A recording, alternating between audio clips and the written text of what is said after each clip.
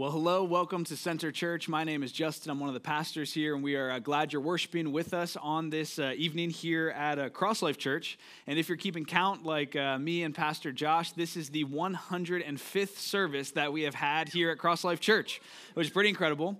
And it's also the last. So 105, Lord willing. We'll see. Maybe we'll end up back here one day or another for some reason, but I don't think so. So last one here.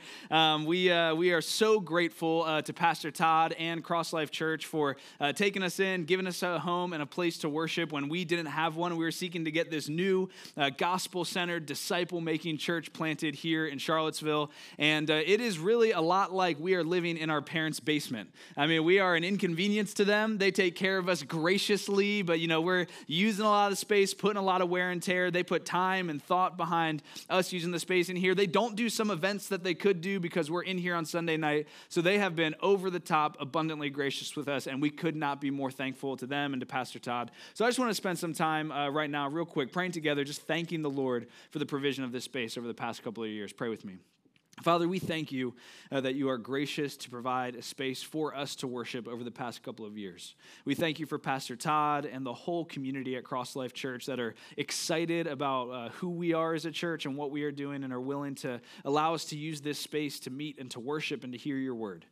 We pray that you would bless them, that you would encourage them, that you would help them just to grow deeper into the gospel and also be wide on mission. And we thank you for co-laborers here in Charlottesville that are seeking to teach the Bible, declare your goodness and your glory, to share this beautiful message of the gospel and to reach our city with us. So God, we just thank you for them. We pray that you bless them. And it's in Jesus' name we pray. Amen. Amen. Well, today we are wrapping up a series through the book of 1 Peter that we have been calling A Good Kind of Different, because the book of 1 Peter is all about Christians living in a context where they are in some ways a little bit different, but in a lot of ways a lot different than the world around them. And what we see in the book of 1 Peter is two things. First, we see that living differently oftentimes brings along with it difficulty and challenges. Through the book of 1 Peter, there's been so much talk about facing suffering, about following God in the midst of opposition, and being faithful in a world that is hostile to the message of the gospel. So that comes as we live differently. But there's a second thing that we get to look forward in the book of 1 Peter and also through the teachings of the scriptures that comes as we live differently, and that is significant impact. As we live differently, significant impact can come. Martin Lloyd-Jones, he's an influential pastor in the United Kingdom in the 20th century. He said this: "When the church is absolutely different from the world, she invariably attracts it. It is then that the world is made to listen to her message, though it may hate it at first."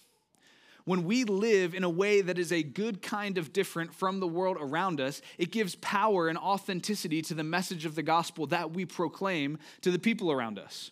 When we live as a counterculture sub-community here in Charlottesville that is not living according to the values of the world, but instead is living according to the values of our Savior and King Jesus Christ, we display to the world something that is different in a very, very good way. Sometimes the words that we speak are going to be challenging and confrontational to our culture. But as we live out the truths of the gospel in our lives, we should be attractive in really meaningful ways to the world around us.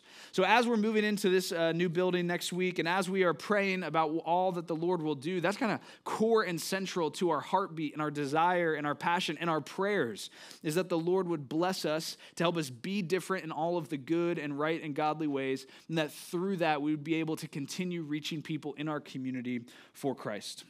So this week, as we wrap up 1 Peter, we're going to be in 1 Peter chapter 5, and you can go ahead and turn there now. And in this chapter, Peter is going to apply the topic of humility to a smattering of different topics. Okay, he's just going to kind of do a handbook, quick hitter on applying humility in all of these different areas. And what we're going to see is that a culture of humility is going to be one way that the church is a really good kind of different from the world around us. But as we get going, I want to start by asking you a question.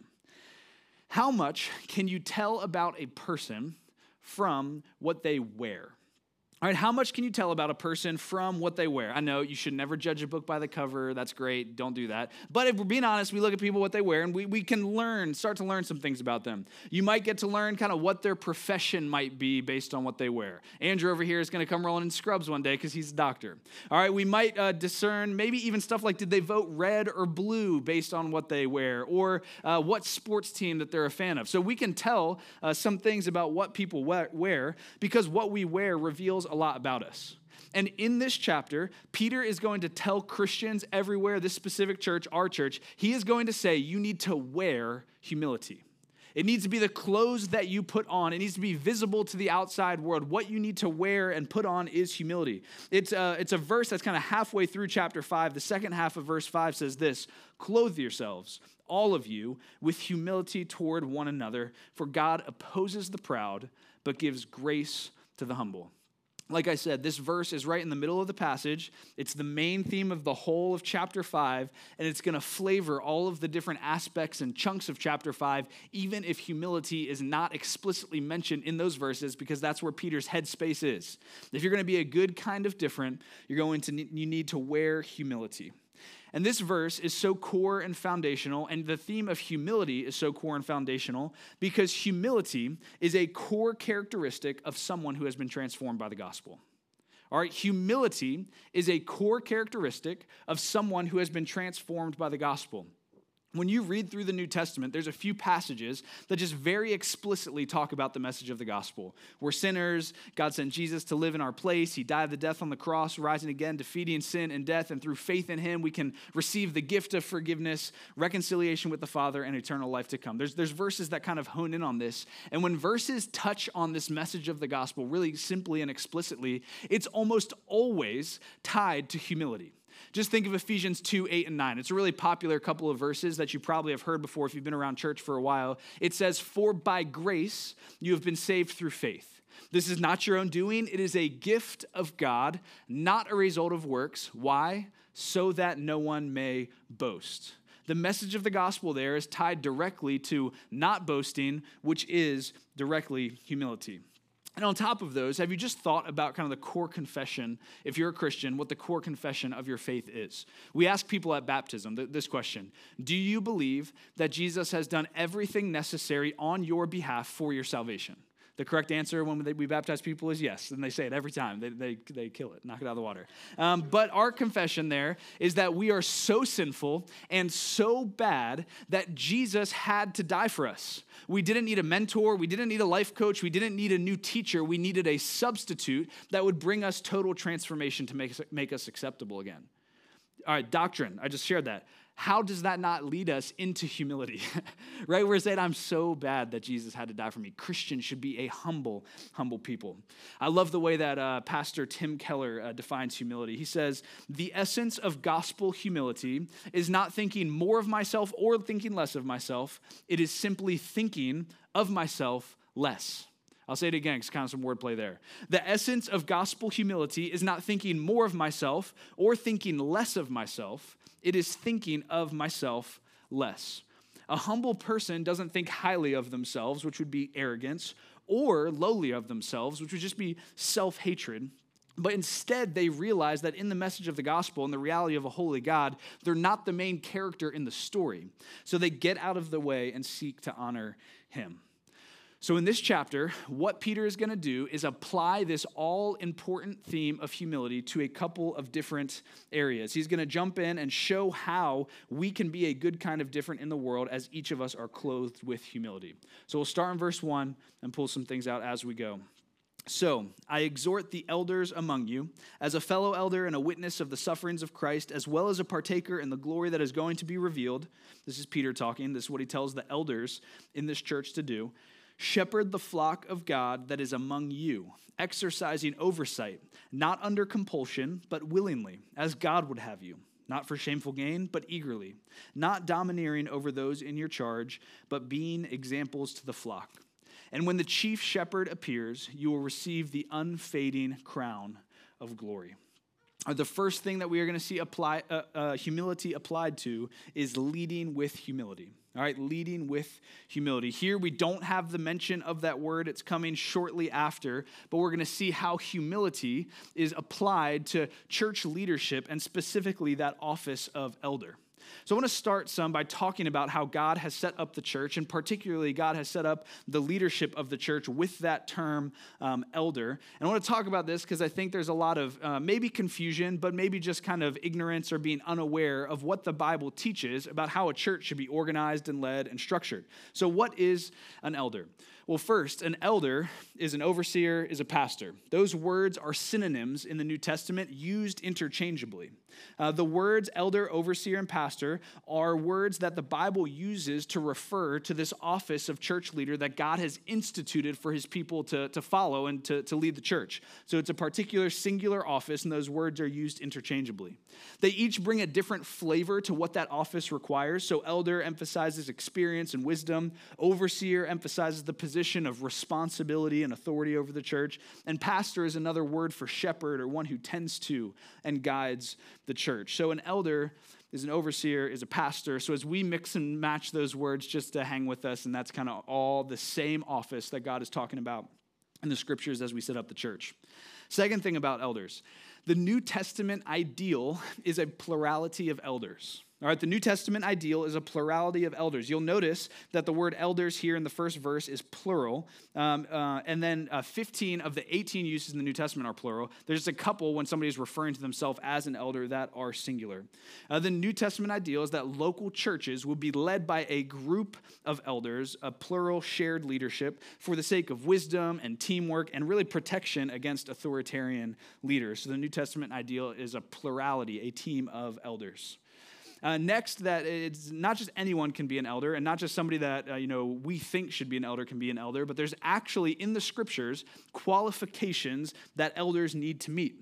You can look in 1 Timothy 2 and 3 and then Titus 1, as well as in a couple of other places that give lists of qualifications for someone taking this office of elder. These are biblical qualifications that focus more on character than competence, but do include both and include things like being hospitable, being able to teach sound doctrine, and not being greedy or quarrelsome, among other things. So elders must meet biblical qualifications. And then a last note here I'll share with you on the Bible's teaching on this office of elder is that in the scriptures, God has reserved the office of elder for men. God has reserved the office of elder for men. The Bible teaches, you can see in 1 Timothy 2 and 3, more details there. This does not mean that women can't be meaningful leaders in the church in so many influential ways. By God's grace, we have a ton of godly and gifted women in our church who lead out in all kinds of meaningful ministry. Unfortunately, I'm not able to dive today more into this topic. It's not the main point of this text. Again, I can refer you to a couple other passages. We'd love to share more with how we understand the scriptures and apply that in our context around a sensitive issue. But in all of that, I think we do just need to remember that God is good and true and beautiful. His word that he gives us is those same things, good and true and beautiful. And so we seek to celebrate the way that God designed gender and gender roles within the church, which definitely includes empowering women to lead in meaningful ministry ways in the church, though God has reserved this office of elder for men, which we want to celebrate as well. So if you want to talk more about that, we're happy to connect with you and send you some resources on that as well. Here at Center Church, we seek to live this out faithfully, and we actually have 5 elders. 2 of us you see up here quite a bit. That's Pastor Josh and myself. We are both elders in the church. We work full-time for the church. The other 3 do it for free. They do it all on their own. They are good and godly men because it is hard work, and they do a great job leading the church. Those 3 elders are Forrest Corey, Alan Sheriff, and Russ Griffith. If you don't know them yet, I would highly encourage you to find them after a service, talk with them, have them pray for you, because they are awesome men to know, to see how they lead their families, and they do a great job leading the church, and I love being a part of this team. So that is some about what the elder job the elder is in the New Testament. But here, Peter is not as focused on the on what an elder is. He's kind of just assuming it. I wanted to fill it in for you. But a question might come up, okay, what do you do? What does an elder do? And here, Peter does give us some direction. He gives a little bit of a job description. He says that elders, in the second verse, he says that elders should shepherd the flock of God that is among them, exercising oversight. All right, shepherd the flock of God that is among them, exercising oversight. The first thing I want to point out is that it says to shepherd the flock of God, meaning that our responsibility as elders is not to shepherd our flock, but that God entrusts in local churches people to be cared for and to provide oversight for. It's a little bit like babysitting, all right? I'm taking care of somebody else's kids and not my own. In fact, this is a horrible story. In middle school, I was babysitting some neighbors down the street, their kids. And the parents, they went out to dinner, and I was watching the kids, and I fell asleep on the couch. All right, I fell asleep on the couch. I won't do it again. If I ever have to watch your kids, I won't fall asleep on the couch. And the worst part is I didn't wake up from anything except the parents getting home. So the chief shepherds returned, and needless to say, I did not receive an unfading crown of glory. They never asked me to come back and watch their kids again. But they were entrusting their kids to me, which leaves with a level of responsibility and weightiness, which I did not follow through on like I should have. But in the same way, we are not shepherding our own flock, but the flock of God that is among us. The next thing we see there is that shepherding the flock of God is worked out by exercising oversight in that verse. Elders should be looking over the flock to provide spiritual care and direction for the whole church, as well as individual people in the church. For the whole church, it looks like being able to feed with God's word as we preach and to set up services where we can come around like the table spiritually and feast and be nourished for a week of faithfulness. Or it looks like setting up systems and structures like serving teams and missional communities so that you can have relationship with other believers and follow him faithfully. That looks exercising oversight over the whole church. But also we're called to exercise oversight and to shepherd individuals. And this looks like making sure that the hurting are cared for and encouraged in the gospel and the wandering are brought back into the fold. But here in this passage, Peter is a little bit more concerned with the character than the job description.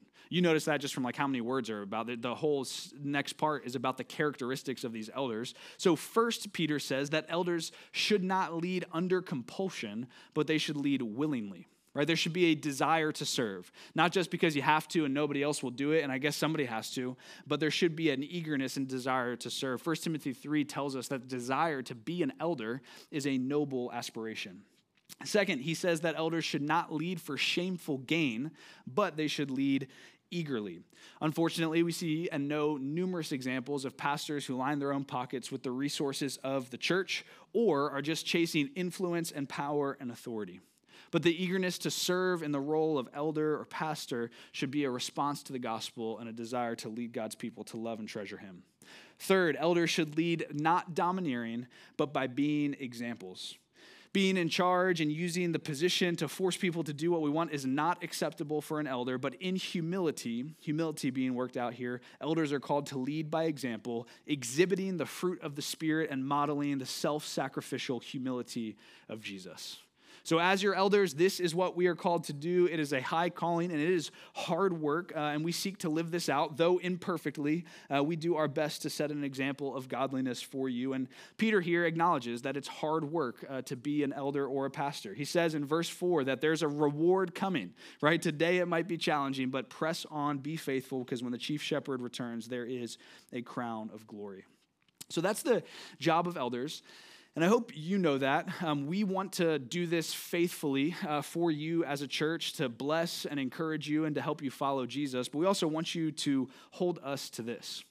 But this is not just the description of the elders' roles. We can also pull out from these verses some principles about leadership more generally that apply much more broadly. Definitely they apply in the church, leading a missional community or a serving team, but also they'll apply in leading your family or leading in the workplace. And if you have 0 places of influence, which I would challenge you that's probably not true, they will even apply in leading yourself.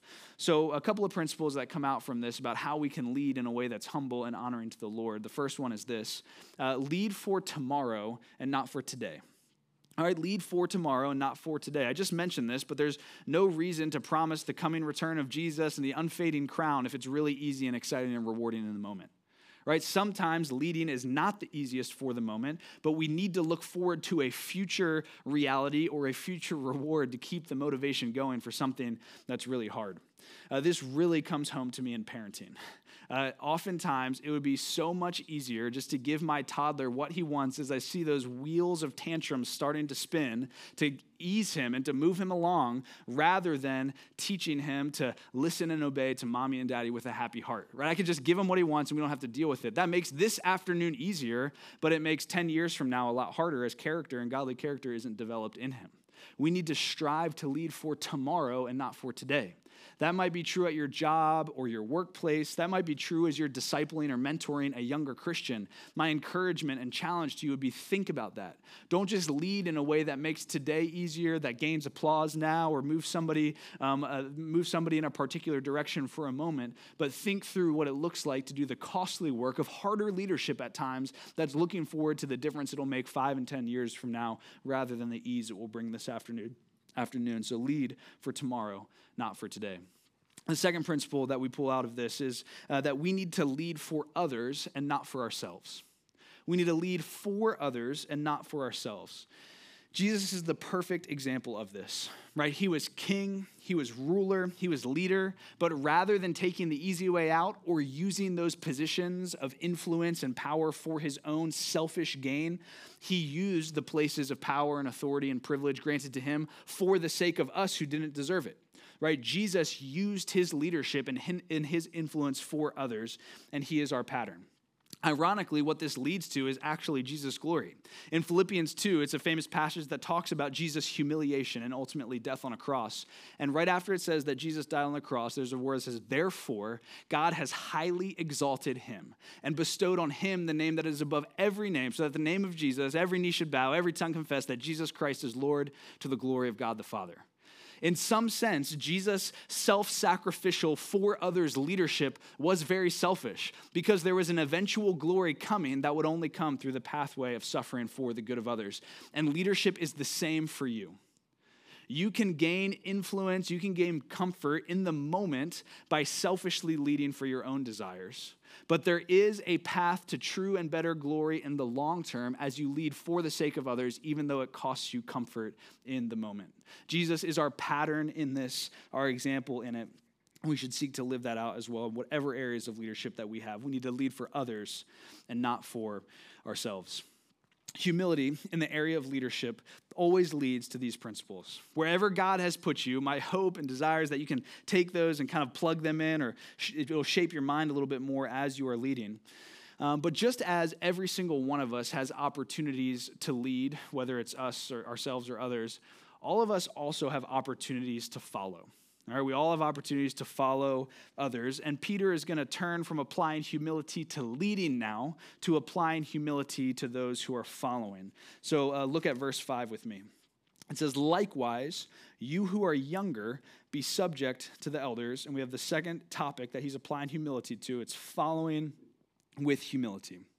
So while the teaching that Peter had for leaders was about 4 verses long, we literally have half a verse here. You just look at your Bibles. It's not even all of verse 5. He says, you who are younger, be subject to the elders. You'll remember in chapters 2 and 3 that Pastor Josh taught on a few weeks ago, Peter gave directions for Christians to be subject in different areas of their lives to different authorities. And he uses the same words here. But the question arises very quickly, why does he address those who are younger? All right, why does he address those who are younger? Everyone is called to follow the leadership of the elders in a local church. But I think the reason is this, and we see it throughout the scripture in a number of places, it's that the younger are prone to pride and rejecting the leadership of elders in ways that people have more years of following Jesus and just more years of life under their belt are not as prone to do, generally. Can you have an older, proud person? Yes. Can you have a younger, humble person? Yes. But Peter is specifically saying, hey, if you are younger, you are likely more proud. You are likely more prone to see the world in black and white and assuming you know which is black, which is white, and what everyone else should think or believe about any given topic. And so he gives a special direction to those who are young to be subject to the elders. And this is a warning for us as a church, because I don't know if you've looked around, but we are a young church. I was talking to the outside group. They're like looking at some things for church, giving us some recommendations, and they like looked at our age breakdown, and they just assumed there was a mistake. Because our church is so young. They're like, we've never seen anything like this. You're a young church. I think it's the reality of being a church plant, of being in a college town, there's a number of things that I think played out to it. So if you are older here. I mean, I'll throw you in like over 35. Then we are so thankful for you and grateful that you are here. I'm sure there have been frustrations along the way with being a part of a young church. But we're so grateful for the wisdom that you bring. And we're actively praying that the Lord would bring more godly and faithful older people into our church family to help us follow Jesus and reach our community together. But this passage is a warning for us as a young church to beware of our pride and to seek really hard after humility toward one another. So Peter here gives this really clear command to those who are younger: be subject to the elders. As Pastor Josh pointed out when he talked about this phrase in chapters 2 and 3, be subject simply means to submit or to obey. And this is one of the reasons that elders need to meet these high character qualifications. If God is telling people to submit or obey to you, you need to be the kind of person who is not going to take advantage of that, but is going to be a blessing in other people's lives. So these qualifications are high and challenging.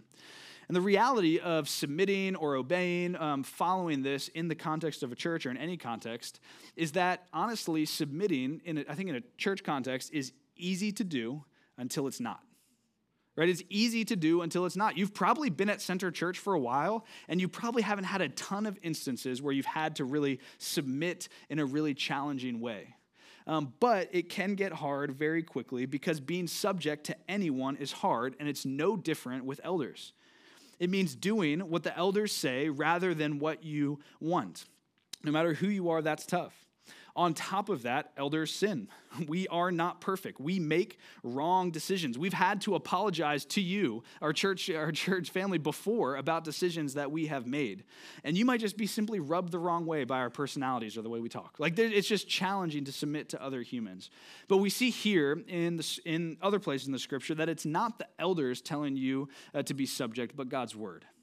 Being subject to the elders is not primarily about obedience to the elders. It's primarily about obedience to God.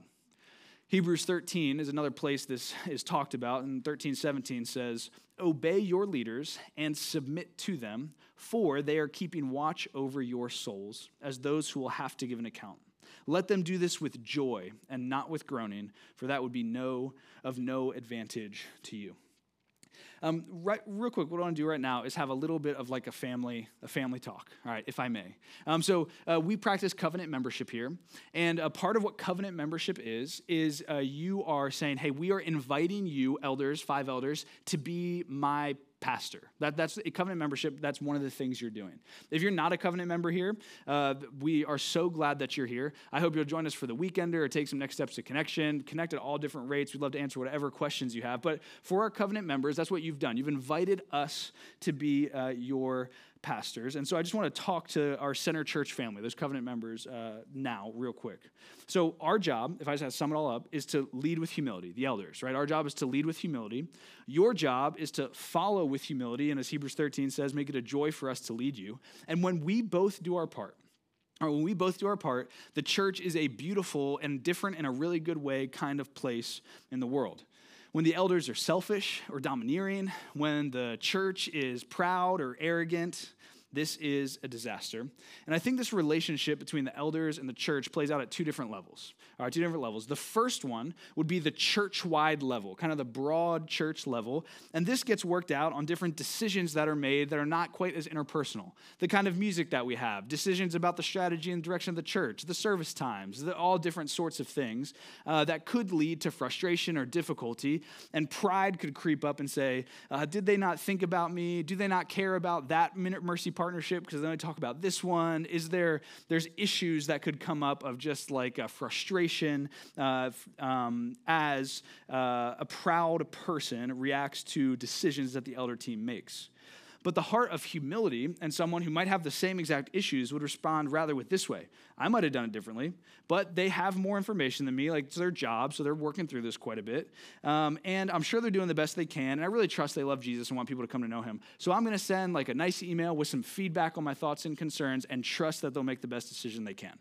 Right, so that's kind of the different ways to approach it. So on the church broad scale, that's just what I would ask of you. Trust that we're doing our best and we're going to miss on decisions. We value your feedback, but we pray and hope that you can come to us with a posture of trust as we're working through things together.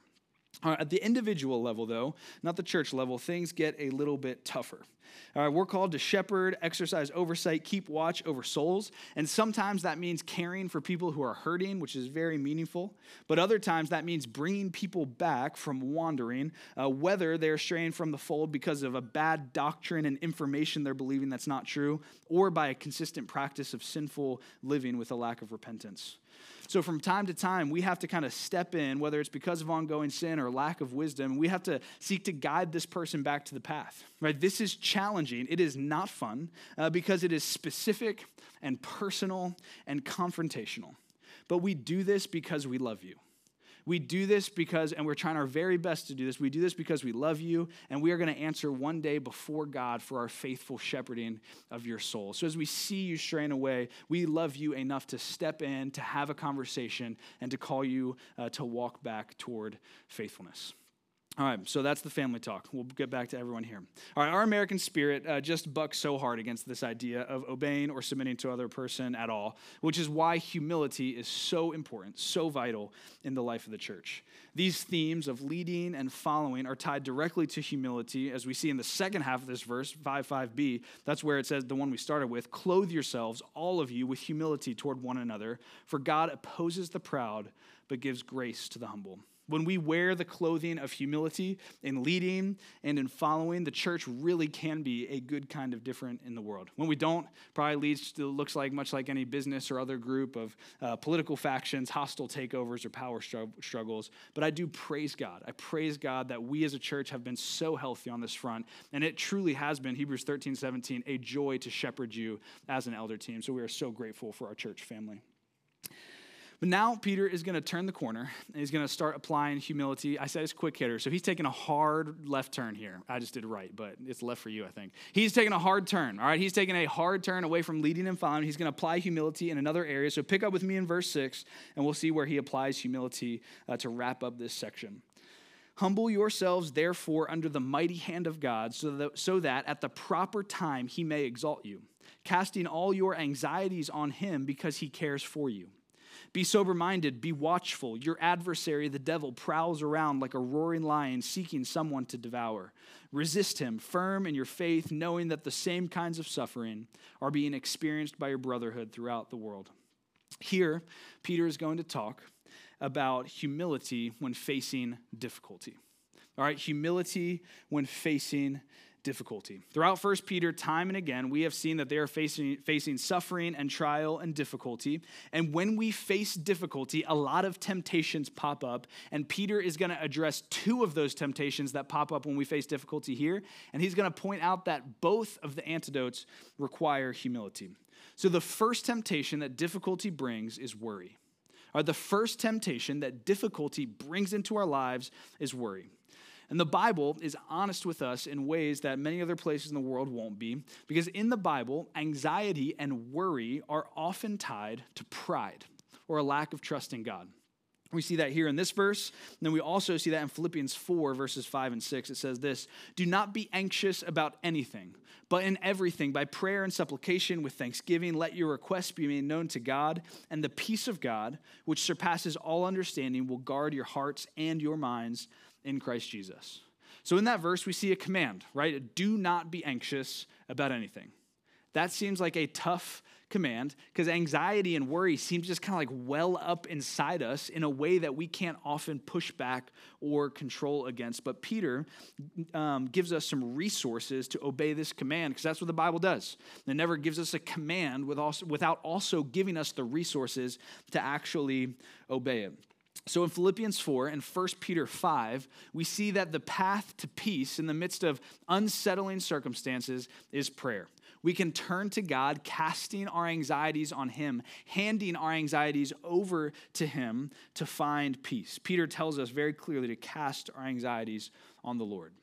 And really, worry is simply praying to yourself. Right? It's meditating on your problems, considering how to fix them, stewing on them. It's pride because you are thinking that you are the solution to all of the uncertainty in your life.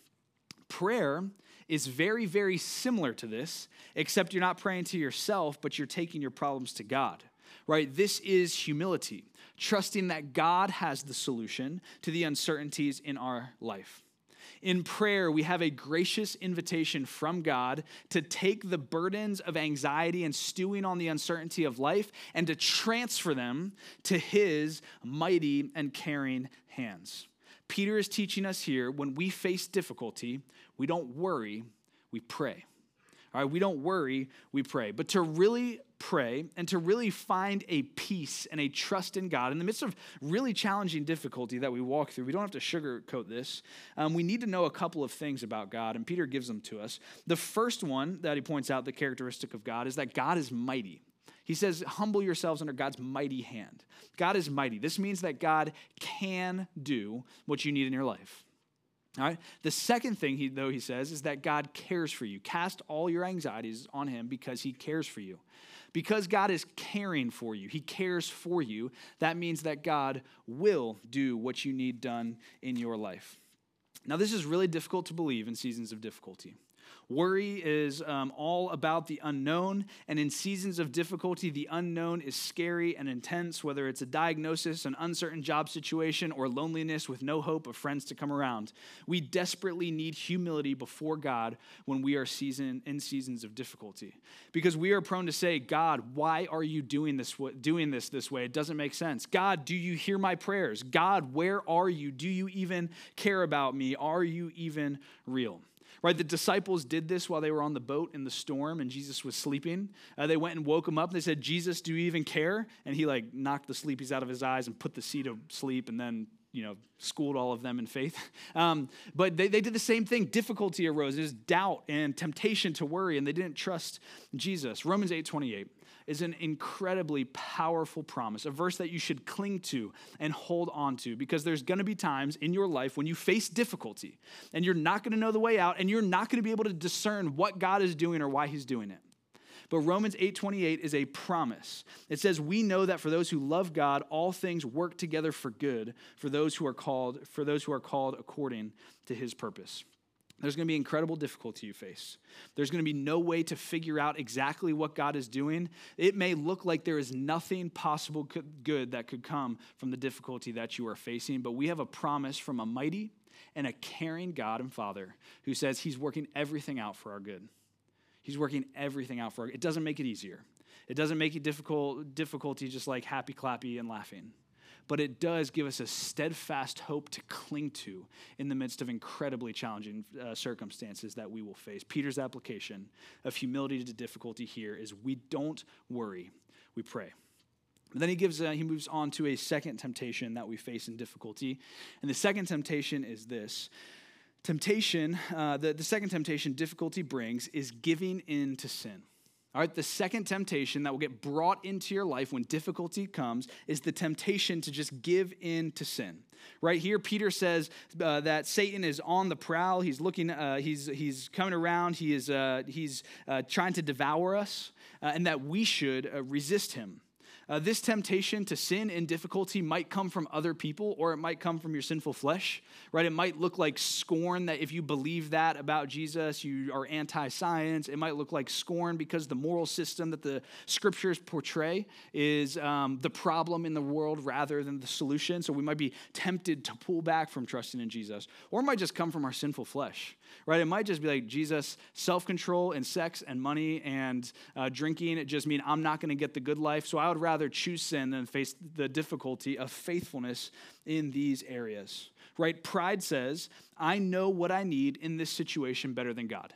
I've done the calculations. I've looked around. The calculator has gone through, and I see what God says, but I really know that for me, it's better to do something else, right? That's the heart of pride. Humility says, even though I see what seems like an easier path, I trust God more than myself. All right, when difficulty comes, there is always going to be an easy out by sin. There's always going to be an easier out by sin every time, but it's never going to live up to its promise, and it's always going to leave you cleaning up a mess that was worse than you started. Right, this is exactly what Adam and Eve faced in the garden when the serpent came to them and said, does God really know what is best? Do you really want to listen to him? Is he holding out on you, and actually eating that fruit is the path to the good life? Right? With grave consequences, rather than obeying and trusting their loving God creator, they went their own way in rebellion. They calculated their little human pea brain, and they decided it would be best, rather than trusting a loving God, to go their own way. But this is what we do today, isn't it? We trust ourselves rather than trusting God. This is the essence of sin and rebellion against a loving God. It's putting ourselves in the place of God. This temptation is also one that Jesus faced a couple times throughout his life. To start his ministry, after he was baptized, Jesus found himself sent out to the desert for 40 days of fasting. And at his weakest moment, the enemy, Satan, the serpent, came to tempt him with very similar lies that the serpent all those years before had lied to Adam and Eve with. He said, Jesus, there's actually a path to glory that doesn't have to go through the cross. Jesus, there's a path that I can give you the worship of nations. I can give you bread right now to feed your body. There's a path to glory that's easy and doesn't mean going through the cross. But Jesus, our perfect Savior and holy God, resisted. Right? In perfect humility, in perfect resistance, in perfect obedience to the Father, Jesus resisted the temptation in the way that Adam and Eve and you and I all fall short. There's another moment in Jesus' life, much closer to the end, just before the cross, where Jesus was in a garden. Jesus, the night before his crucifixion, found himself with his disciples in the garden, asking them to come around and to pray for him in another moment of great weakness. On the forefront of his mind, Jesus saw the crucifixion, separation from the Father, and the incredible pain that he was going to go through. But rather than supporting him, the disciples all fell asleep. They all ran away. So Jesus went to the Father in a moment of difficulty. He could have taken an easier path, but instead he walked in obedience and he prayed this prayer to the Father. Father, if you are willing, remove this cup from me. Nevertheless, not my will, but yours be done. In the gospel, we see that Jesus carried out humility with absolute perfection in all the ways that we fall short. He led with perfect humility. He used his privileged place for our good. He followed with humility. He subjected his will to the Father. And he faced difficulty with humility. Even when it cost him something, even when it cost him his life, he trusted the Father and walked in obedience and went to the cross for us. Because of our pride and unwillingness to humble ourselves before God, we do deserve to be cast out and deserve the righteous result of our rebellion against him. But Jesus on the cross was not just the example of humility, he also was a substitute for us. He took the penalty for our pride on himself so that through him we could be forgiven and welcomed back to God as if we had always been humble, as if we had always listened and obeyed right away. Praise God for a gracious, forgiving, and humble Savior. The heart of gospel humility says this: God, I see your love for me in the message of the gospel. I see your love for me in the message of the gospel, and therefore I trust you more than I trust myself. That's gospel humility. That is gospel humility, and we need that humility if we're going to lead with humility, not domineering, not selfish motives, if we're going to follow with humility, even when it confronts us, and if we're going to face difficulty with humility, even if it's going to be a cost to us. Peter wraps up the book with these words: "And after you have suffered a little while, the God of all grace, who has called you to his eternal glory in Christ, will himself restore, confirm, strengthen, and establish you. To him be the dominion forever and ever. Amen." Father, we thank you for the book of 1 Peter. What a refreshing picture it gives us of the reality of the world. It's so incredibly helpful to know what we will face and to receive the resources from you to press back with faithfulness. Lord, we pray that you would help us to be a humble people in response to your gospel. And we pray that you would help us to apply humility to our leadership, to our following, and to the times that are coming that we will face difficulty. Lord, we trust you more than we trust ourselves. Help us to live that out more and more faithfully together as a church. Amen.